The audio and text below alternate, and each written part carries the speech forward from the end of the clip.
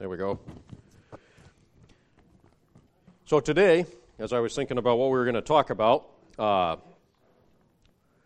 looking around at the world around us, we don't see a lot of people using good judgment, do we? We see a lot of bad judgment being made. We see a lot of bad decisions being made all around, and there seems to be a judgment issue.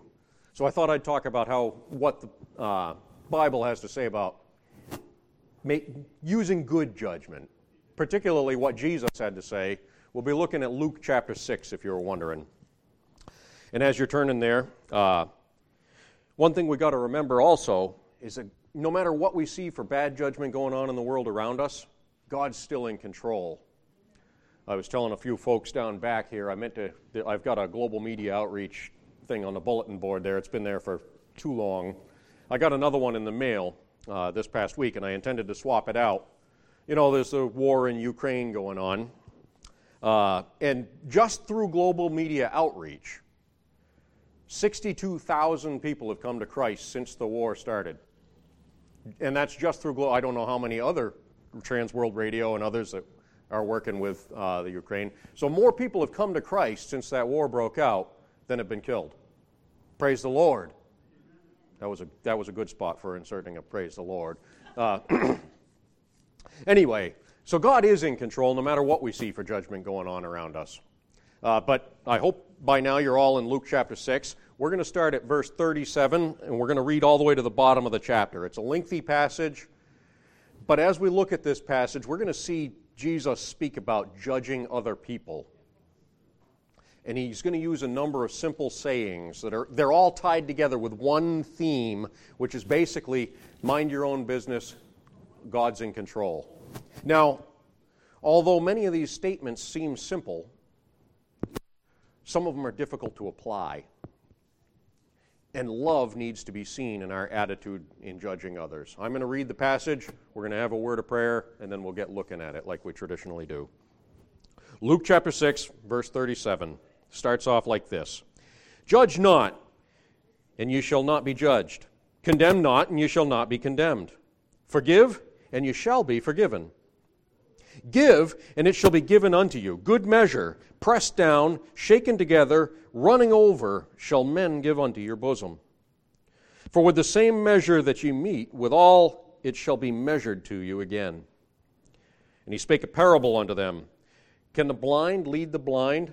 Shall they not both fall into the ditch? The disciple is not above his master, but everyone that is perfect shall be as his master. And why beholdest thou the mote that is in thy brother's eye, but perceivest not the beam that is in thine own eye? Either how canst thou say to thy brother, Brother, let me pull out the mote that's in thine eye, when thou thyself beholdest not the beam that is in thine own eye? Thou hypocrite, cast out first the beam out of thine own eye, then thou shalt see clearly to pull out the mote that is in thy brother's eye. For a good tree bringeth not forth corrupt fruit, neither doth a corrupt tree bring forth good fruit. For every tree is known by his own fruit. For of thorns men do not gather figs, nor of a bramble bush gather they grapes. A good man out of the good treasure of his heart bringeth forth that which is good, and an evil man out of the evil treasure of his heart bringeth forth that which is evil. For of the abundance of the heart his mouth speaketh. And why call ye me, Lord, Lord, and do not the things which I say? Whosoever cometh to me, and heareth my sayings, and doeth them, I will show you to whom he is like. He is like a man which built an house, and digged deep, and laid the foundation on a rock. And when the flood arose, the stream beat vehemently upon that house, and could not shake it, for it was founded upon a rock. But he that heareth and doeth not is like a man that without a foundation built an house upon the earth, against which the stream did beat vehemently, and immediately it fell. And the ruin of that house was great. Let's have a word of prayer before we get looking at this.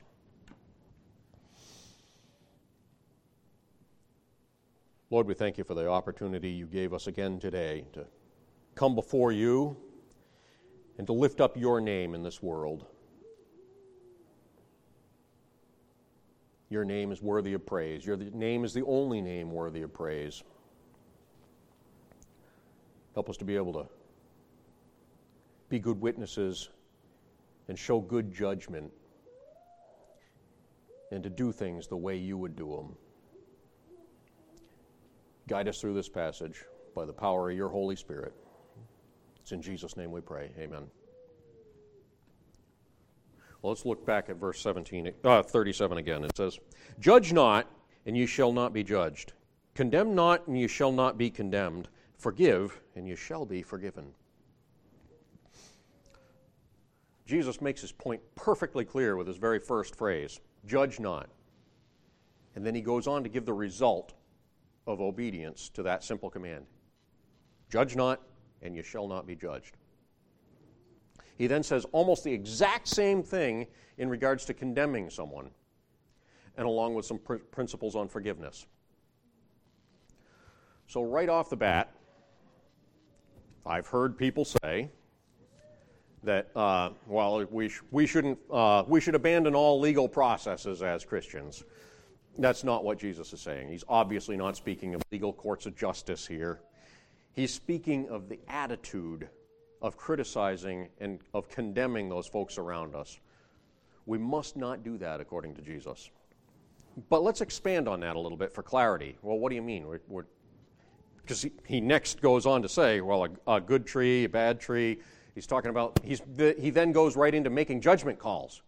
So what do you mean, not make judgment? And then the next statement out of your mouth, Jesus, is talking about judging things. So we got to clarify this a little bit. But if we're harsh in our judgments to other people, we're often going to find that they're happy to return the favor to us, aren't they? But on the other hand, if we're slower to pass judgment on folks, they're often a little more willing to cut us some slack, right? We see that even in the world around us. And it's that very simple understanding it's true. But unfortunately, that's as far as a lot of people take this study. If I'm easy on them, they'll be easy on me, and we'll all live and get along, right? But the person who's quick to judge the actions of others is in reality inviting the judgment of God upon himself, isn't he? See, the one with a forgiving attitude is the one who's likely to be forgiven. Now, let me make it perfectly clear. I'm not talking about salvation based on your attitude and your judgment on your attitude of forgiveness to other people. That's not what Jesus is saying. What Jesus is saying is that the true man of God is not going to be a judgmental person. It's not going to be their nature. What sort of folks, make an example here, what sort of folks does God accept and forgive? Somebody help me out here. Lousy sinners like you, right? That's the sort of people Jesus forgives. Lousy sinners like me, too. And then, by His grace, He changes them so that they're not such lousy sinners, right? I hope that's what He's done for you. And if you have a forgiving spirit, that's very strong evidence that you yourself have been forgiven and that you are being changed by God, don't you see? That's what Jesus is saying here. And he goes on, verse 38. He says, "Give, and it shall be given unto you. Good measure, pressed down, shaken together, running over, shall men give unto your bosom. For with the same measure that you meet, withal it shall be measured to you again." You see, this is another aspect of the forgiven. The forgiven are open-hearted. And many times open-heartedness has consequences. Jesus commands the disciples to be giving. Not only should we be forgiving, but we need to be giving as well. And he reminds them that when they do this, other people are going to respond in kind. Notice that this is not God doing the return giving. A lot of people teach that. I've heard all kinds of people teach that. It's not God giving the return giving. I've had just about enough hearing folks pretend to quote this passage and then try to tell me that God's the one who's going to be doing the heaping. what does it say? Who does it say is going to be doing the heaping here?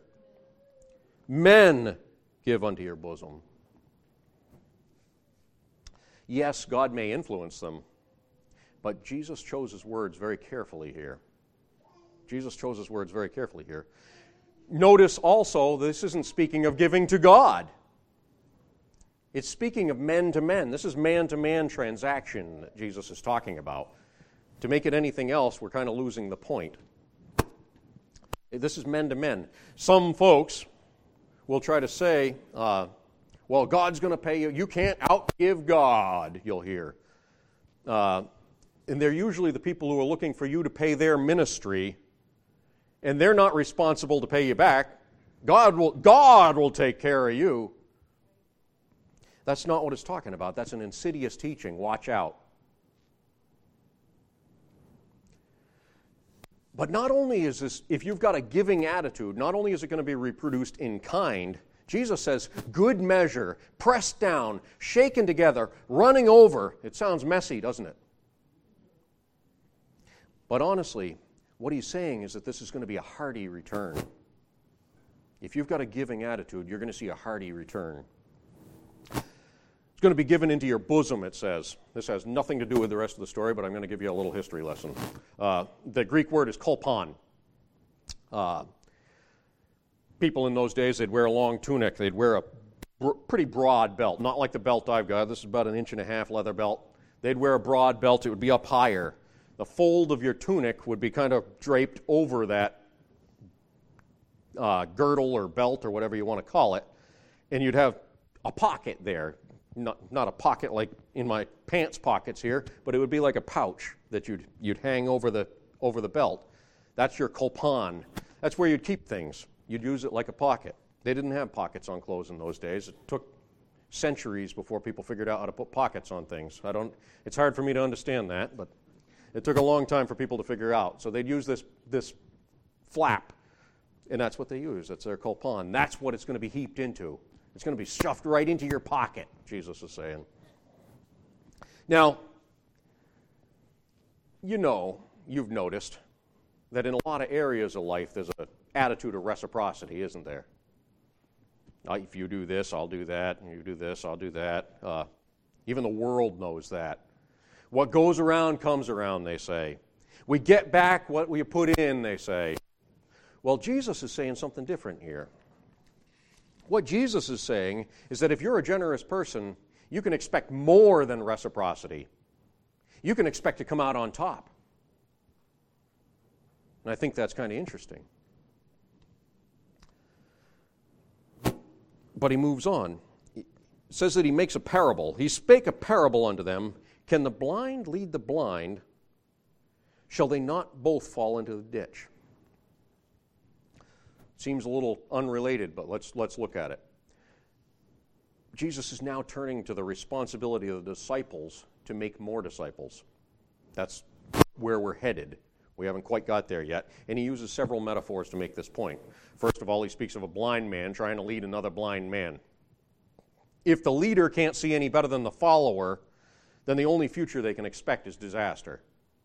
We see that all around us, don't we? We've got blind leading the blind in every aspect of life. And we can expect disaster. I don't need to point out any examples. You've already got them coming to mind. The point Jesus tries to make here is that this is exactly what folks can expect if they continue to follow the Pharisees. If they continue following the Pharisees, you're going to expect disaster. But in a broader sense, it's a warning to be careful who you're following. Be careful who you're following. There's also a warning here about the leadership the disciples will be offering. Jesus is calling these guys, you've got to go out and you're going to make more disciples. Be careful how your leadership is. See, the disciples can't hope to guide anybody else if they can't clearly see where they're going themselves. Let me break it down one more click. If you don't know the way of salvation yourself, then how in the world are you going to lead someone else to salvation? the best you can hope for in that case is to lead them to disaster. Pretty serious stuff to think about, isn't it? From what seems like a pretty simple verse. Then Jesus moves on. He explains it a little further. Verse 40, he says, "The disciple is not above his master, but everyone that's perfect shall be as his master." In this illustration, Jesus is reminding these folks of their status. They are disciples. And we see similar statements in other places. In fact, while we're right here, we got lots of time. Let's go to chapter 22, verse 27. Also in Luke.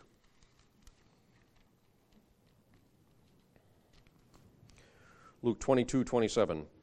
"For whether is greater, he that sitteth at meat or he that serveth? Is not he that sitteth at meat?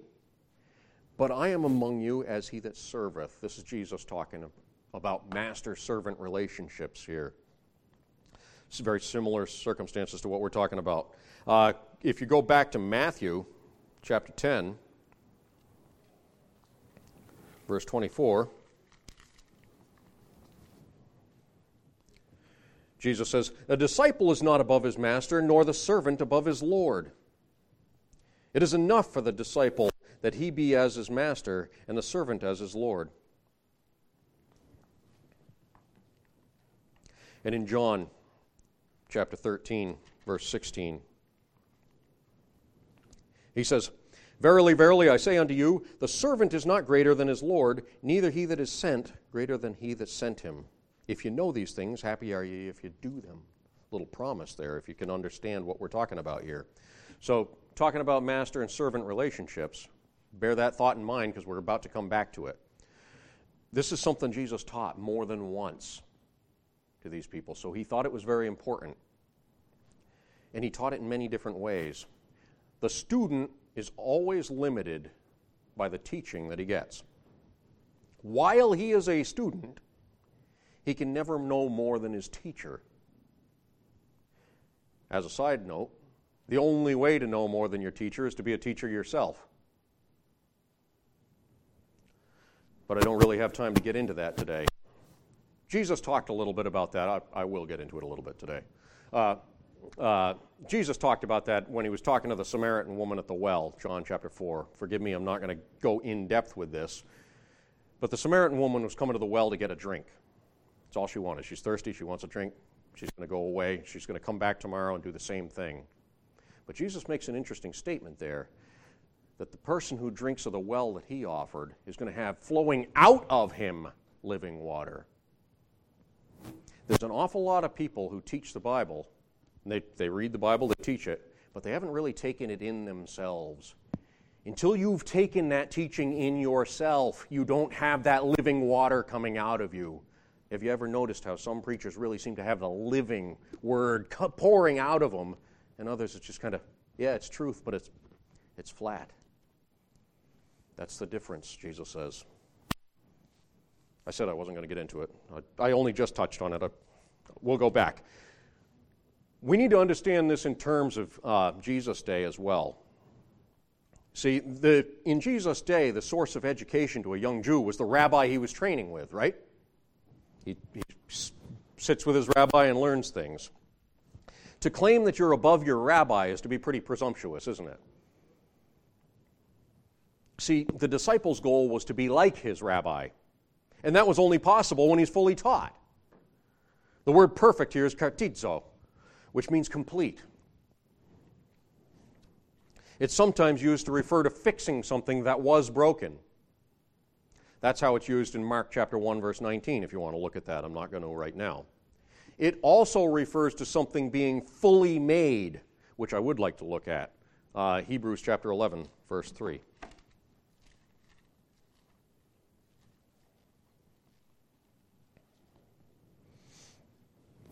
Through faith, we understand that the worlds were framed by the Word of God, so that things which are seen were not made of things which do appear. The worlds that were framed by the Word of God. Framed, they were completely made by the Word of God. See, the disciple of Jesus needs to make it his goal to be like Jesus.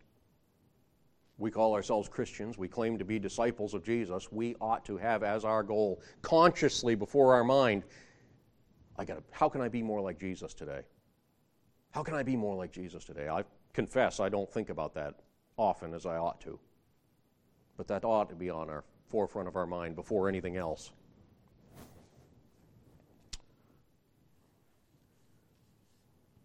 You can't lay aside the commandment to love as though I've grown beyond that. And it's unreasonable to expect a disciple to know more than his teacher. So it's very important for the teacher to be as advanced as possible in a Christian teachings, right? If we're expecting to be teaching other people to be our disciples, to follow us as we follow Christ, then it's our responsibility to teach ourselves as much as possible, right? That's enough to work on right there. See, both the student and the teacher need to be on their guard against the spiritual blindness and lack of love. And then Jesus goes on to talk about hypocrisy, verses 41 and 42. We've got to look at them together. And why beholdest thou the mote that is in thy brother's eye, but perceivest not the beam that's in thine own eye? Either how canst thou say to thy brother, Brother, let me pull out the mote that's in thine eye, when thou thyself beholdest not the beam that's in thine own eye? Thou hypocrite, cast out first the beam out of thine own eye, then thou shalt see clearly to pull out the mote that's in thy brother's eye. Jesus goes on to rebuke the hypocrisy with the illustration of a dust mote and a beam. Now, at this point, I got to point out to you that Jesus had no problem using a bit of sarcastic humor to make his points from time to time. If you're paying attention, he used it a lot. Many times people seem to get this idea that Jesus was always totally solemn, when in fact he had quite a sense of humor. And in this picture, he's asking the disciples to imagine a hypocrite with a huge beam sticking out of his eye as he tries to help somebody remove a little dust mote from their eye. And as funny as that picture is, it's a very serious problem in this world, isn't it? Quite often, the slight imperfections that other folks have seem a whole lot more apparent than the huge imperfections in my own life, don't they?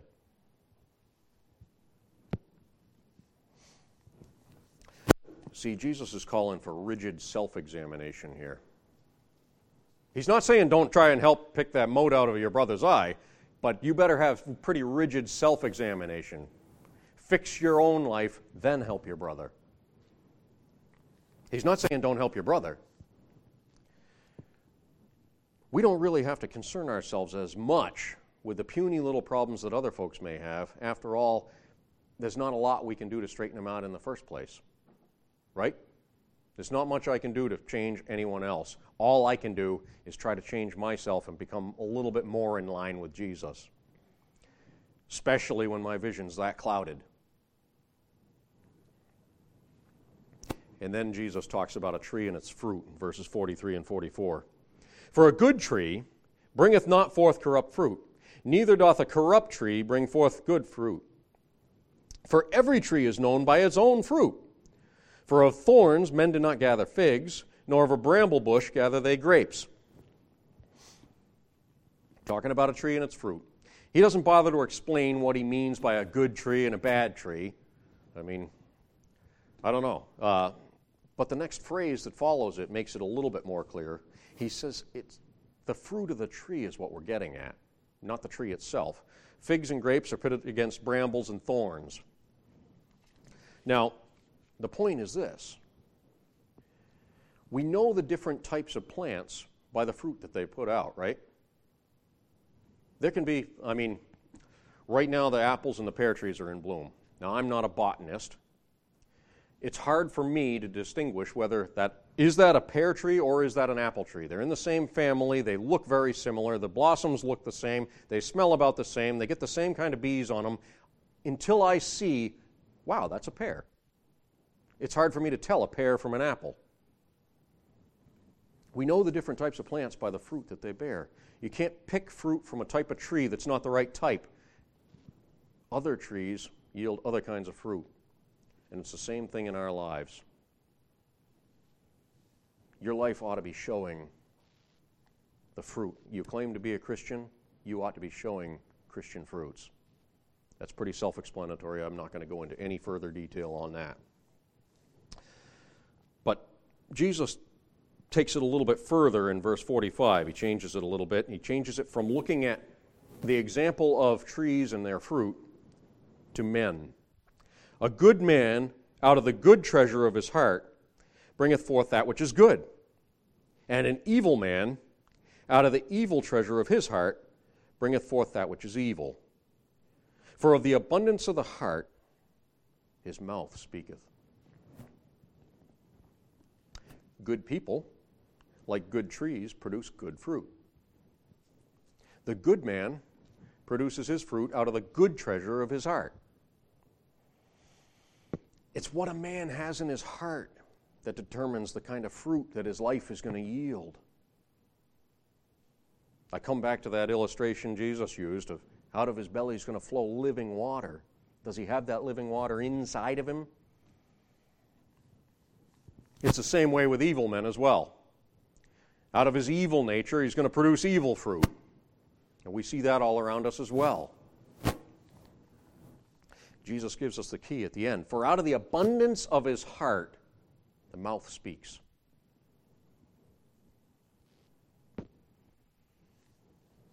Did you know that there's always a reason for each word you say? Whether you realize it or not. The Bible over and over says, especially in the Old Testament, about measuring our words. And that's sound advice. What you say reveals what's in your heart. A corrupt heart is going to have corrupt language, and I'm not just talking about swearing.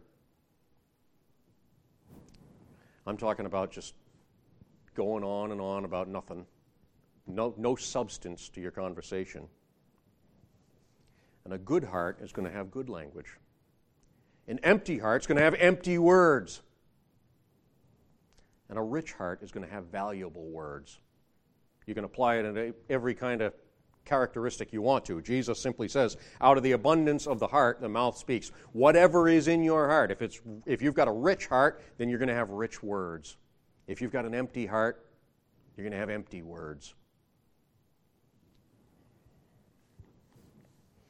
And then Jesus goes on to speak about foundations.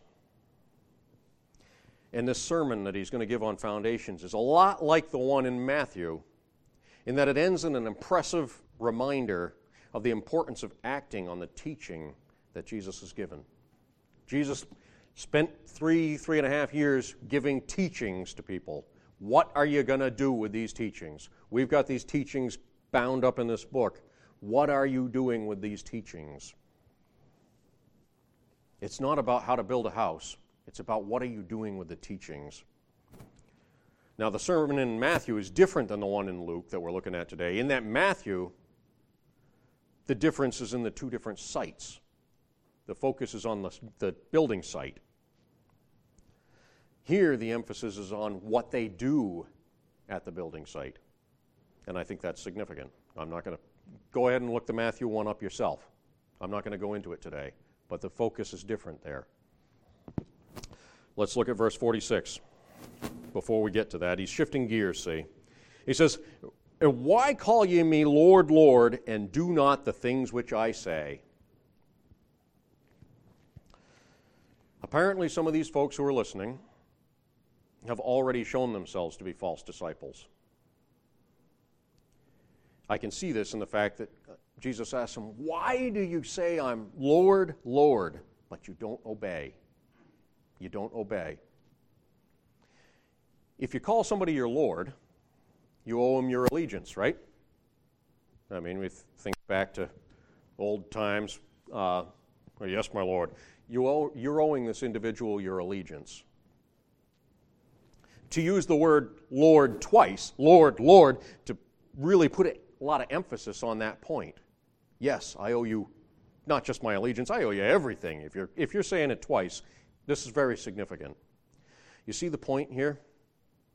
The words calling somebody Lord, Lord, what you say is no substitute for obedience. Why do you call me Lord, Lord, if you're not even obeying what I'm saying, Jesus says. And now we get the illustration of the building. Whosoever cometh to me, and hears my sayings, and doeth them, I will show you to whom he's like. He's like a man which built a house, and digged deep, and laid the foundation on a rock.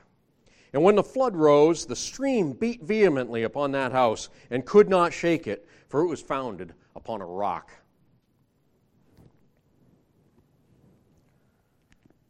Jesus is speaking of a man who pays attention to what he has to say. Jesus says something, this guy pays attention and does it. That guy's like a builder. He digs a deep foundation, puts it on a solid rock. That's essential for having a sound structure, by the way. But it's time-consuming, and it's expensive. And some folks just don't bother. But then when the storms come and the floods rage, the house on the rock's going to stand. See, the hard work is worth it then, isn't it? Hard work, when you're doing the work, when you're doing foundation work, groundwork, it does, man, I'm working hard. Why don't I just build the place? A lot of people do that in their Christian lives too, don't they? They don't put the effort in to dig deep, to put a foundation down. But boy, when the storms of life come along, that's when it's really going to shine, isn't it? Boy, I sure am glad I took the time to dig in and find out what Jesus was really saying there. That's when it's going to make a difference. Day like this doesn't matter. You could live in a tent. I thought that last night when I stepped out just before I went to bed, stepped out in the lawn, I said, man, what a beautiful camping night. It doesn't matter if I'm in my house or if I'm in a tent. Beautiful. But it's when you're in a storm, boy, that's when you're glad you got a real roof over your head. I went camping one time, me and the boys, we were camping in Maine. There wasn't much dirt. There was a lot of rock, very shallow, and boy, did it pour. I mean, it was coming down. And it was like tenting in a river. It was unbelievable. That's when it makes a difference what you've got for a foundation, don't you see? I hope you see the parallel to our spiritual life. And when the final test comes in Judgment Day, it's the foundation on which our lives have been built that's going to matter. You can see what Paul has to say about that. I encourage you, go home this afternoon and see what Paul has to say in 1 Corinthians chapter 3. He talks about foundations. What is your life going to be founded on? Is it going to be precious stones, or is it going to be wood, hay, or stubble? Look at that yourself. I'm not getting into it today. Jesus is also making the application to the storms of life, too. If you've taken the time to build a solid spiritual foundation, then you're not going to be easily upset by life's difficulties. We all have difficulties, don't we? We all have stresses. We all have these. How do you react to them? When you see how somebody reacts to it, you can tell whether or not they put a decent foundation in or not. Are they washed away by it all the time? Well, then they didn't take the time to build a good foundation, did they?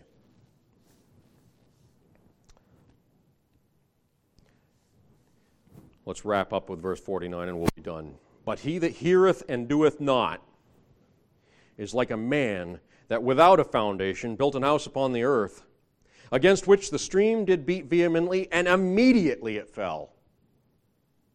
And the ruin of that house was great. You see, there's a different situation with the house that's built on ground without a foundation. When the floods come on that house, it's going to collapse immediately. Immediately. It's not going to stand up for any time at all. There's no way it can stand up to the onslaughts of life. And that's the man that hears the word of God and does not act on it. He's building a life with no foundation. You're wasting your time. You're worse than wasting your time. Anything you've done is going to be taken away, and its ruin is going to be great. It's actually worse than wasting your time. To hear the word of God and not do anything about it is worse than useless.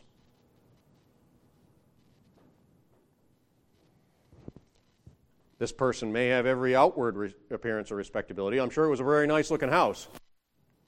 Nobody knows what the foundation is. Nobody comes and looks at your cellar, right? That's a beautiful house. But boy, when the storm comes, it's all over. He may have seemed respectable. He might have even been a religious man, but he doesn't have any foundation, you see. When you hear this word of God, what are you doing with it? Which one are you going to be? We're talking about using good judgment. Those are quite a few different aspects of using good judgment today, isn't it? Let's try to learn to use good judgment as we go through life. That'll set us apart from the rest of the world, don't you think? All right. Hey, thank you. I was looking for that there. You mind if I close in a word of prayer here?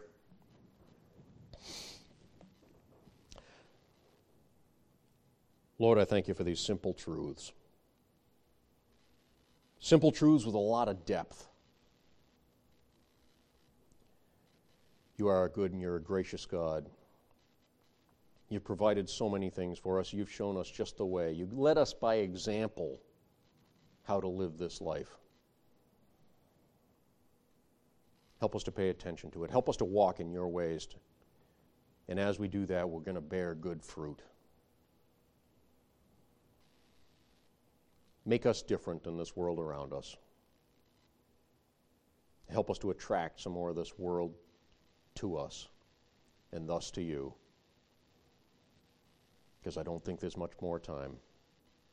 We're looking forward to you coming back. It's in your name I pray. Amen.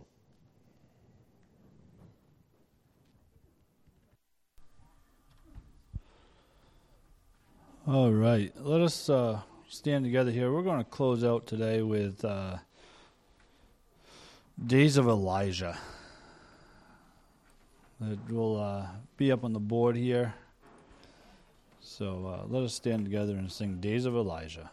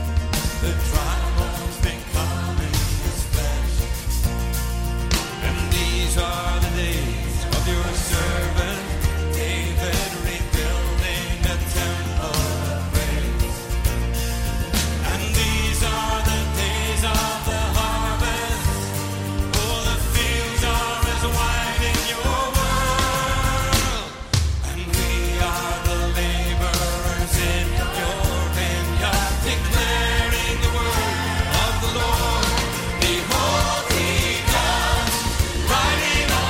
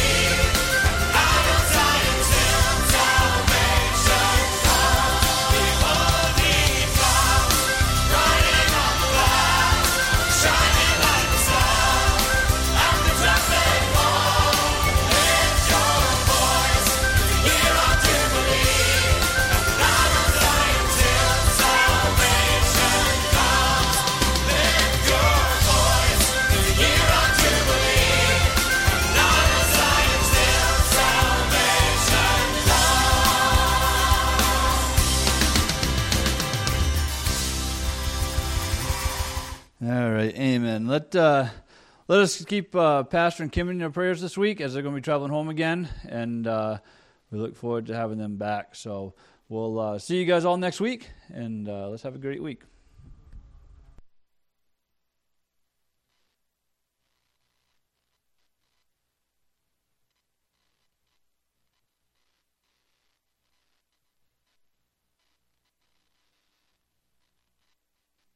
Count, leave a mark, build a name for yourself. Dream your dreams, chase your heart.